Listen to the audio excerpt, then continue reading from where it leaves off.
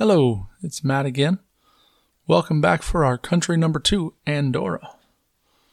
I'm releasing the first 2 in 2 weeks because I was already a bit ahead of schedule on those, but usually these things will come out about once every 2 weeks if I can stay on schedule. This week's episode will be on Charlemagne and how he helped found Andorra. Charlemagne did about 1 billion things and is responsible in many ways for Europe as we know it. So this 20-minute episode is not really going to cover more than just a brief background in his interactions with Andorra. If you want some more information on Charlemagne, there are many books and podcasts, and there's even a metal album done by none other than 90-year-old Christopher Lee, who, if you don't know by name, is Count Dooku or Saruman from the Lord of the Rings movies, but is also an ancestor of Charlemagne.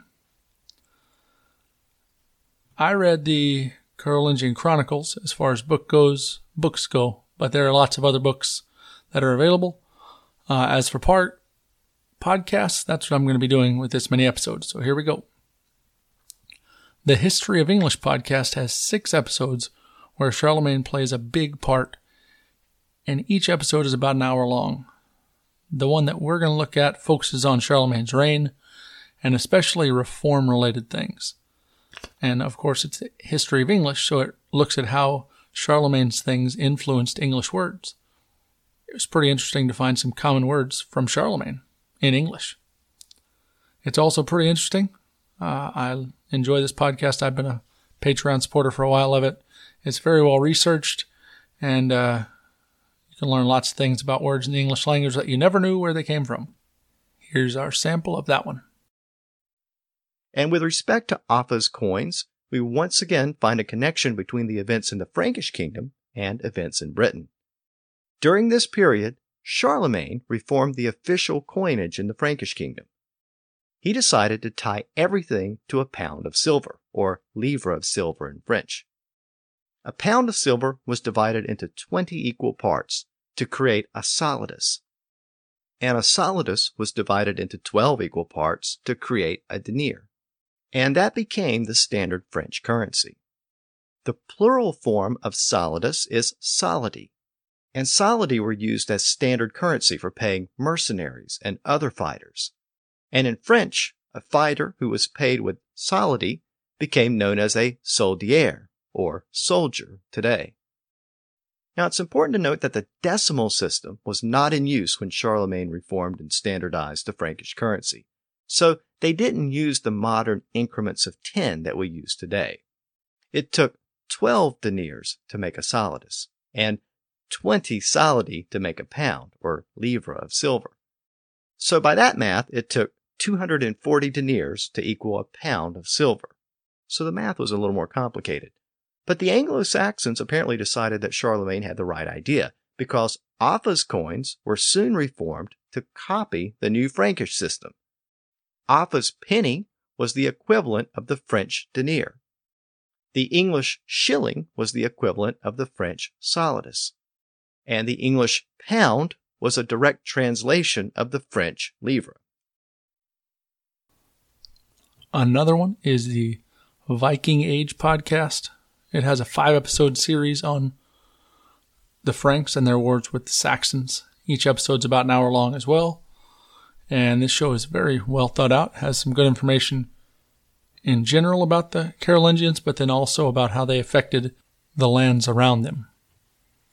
This show is obviously focused on the Viking Age, so we're going to talk a lot about the Vikings in it, but these series are mostly focused on the Saxon Wars with Charlemagne.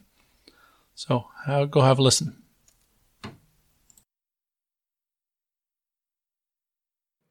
This event would have likely been every bit as shocking to the pagan psyche as the sacking of Lindisfarne in Iona was to the Christian. This dramatic event was just an indication of things to come.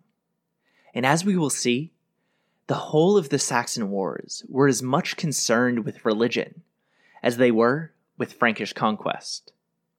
And that's a theme that we will be returning to frequently throughout this episode. It would take another couple of years for the Saxon Wars to really heat up, however, as Charlemagne was distracted by events in northern Italy. In 773, the Pope appealed to Charlemagne for assistance against renewed Lombard aggression. The Franks had of course been allied with the papacy since Pippin the Short was anointed by Pope Stephen 2 decades earlier. Accordingly, as the winter of 773 approached, Charlemagne gathered together the Frankish armies, marched over the Alps, and laid siege to the Lombard capital at Pavia. After a long, snowy siege, the king of the Lombards surrendered in the spring of 774, yielding to Charlemagne his person, his treasury, and his crown. That's right.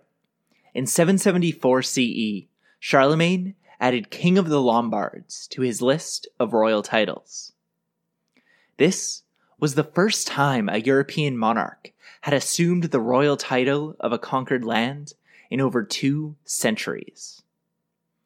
And with this alone, we can start to see why King Charles became known as the Great.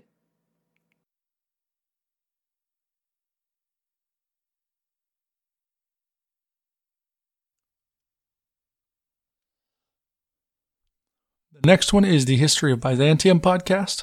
They have one episode that's related to the goings-on between the Byzantine Emperor at the time and Charlemagne. Interesting stuff that may get glossed over, but it's definitely an interesting connection between the one who is named Emperor of the Romans and the old Eastern Roman Empire. This podcast is traipsing through the entirety of Byzantine history, so there's lots of interesting stuff here to get latched into. This brings us to Pippin's son, Charles. Charles Magnus, as he was known, Charles the Great. He was given this title to distinguish him from his own son Charles, but it didn't take long for the name to acquire a new meaning. Charlemagne was a tall, powerful, and charismatic figure who took naturally to life on campaign. He was also ruthless and utterly committed to extending Frankish power by military means. He put down a fresh uprising in Aquitaine in 769, then marched east against the pagan Saxons, sacking their major cult site and carrying much booty home.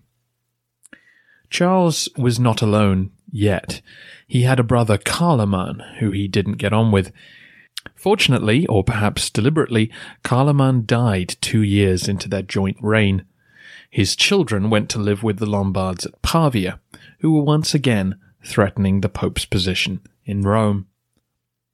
Pope Hadrian sent word to Charlemagne that he was in need of assistance, and Charles was more than happy to kill 2 birds with 1 siege. Against the advice of his court, Charlemagne brought a huge army to the gates of Pavia and stayed all winter. The surprised Lombard king, Desiderius, was forced to submit in spring 774, and his line was extinguished. Instead of installing a puppet to rule, Charles decided that he was now king of the Franks and Lombards. His brother's children disappeared at about the same time. The next podcast is called the Medieval World Podcast. It has a whole bunch of episodes on both Charlemagne and the Carolingians. As you know, we talk about they have a big impact on the Middle Ages. If you listen to my podcast, we'll be sampling one episode from the bunch. This podcast is very well researched and informative.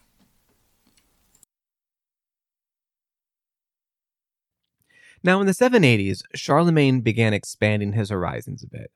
Rather than focus solely on war, he started to better his realm through a series of educational reforms.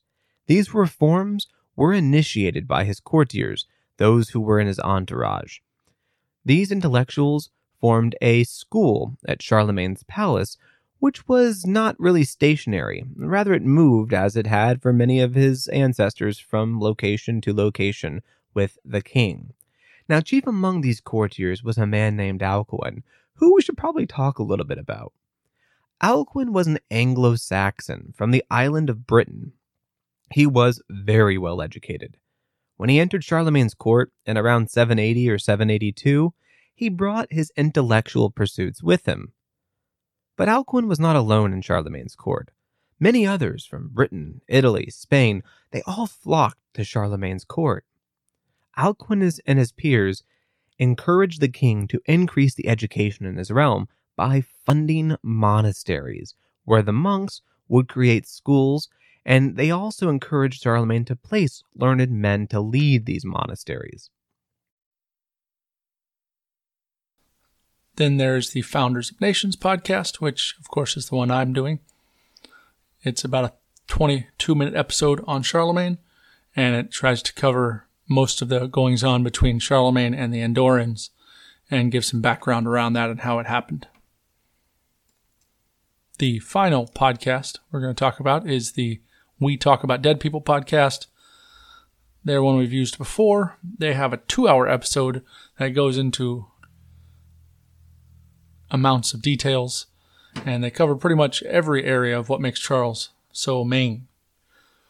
This podcast is basically like listening to a rock morning radio show, but about historical events, so be ready for silliness and a steady stream of cursing. But it does seem very well researched, although sometimes a bit against the savages, as they call them often. There are some other things. The Life of Charlemagne is a book that was written by Einhard, who is Charlemagne's court historian. That one has been turned into a podcast with 5 episodes averaging about 15 minutes each. You can find that at loyalbooks.com. Just look up The Life of Charlemagne. You can find the podcast ebook there. And then there's a 20-minute interview on the family of Charlemagne at the Charlemagne Medieval Empire Builder episode on History Extra. So that about wraps it up. Hope to hear you at my episode, but don't worry, if you like the others better, you can just skip mine and come back for the list of episodes on the next guy in 2 weeks.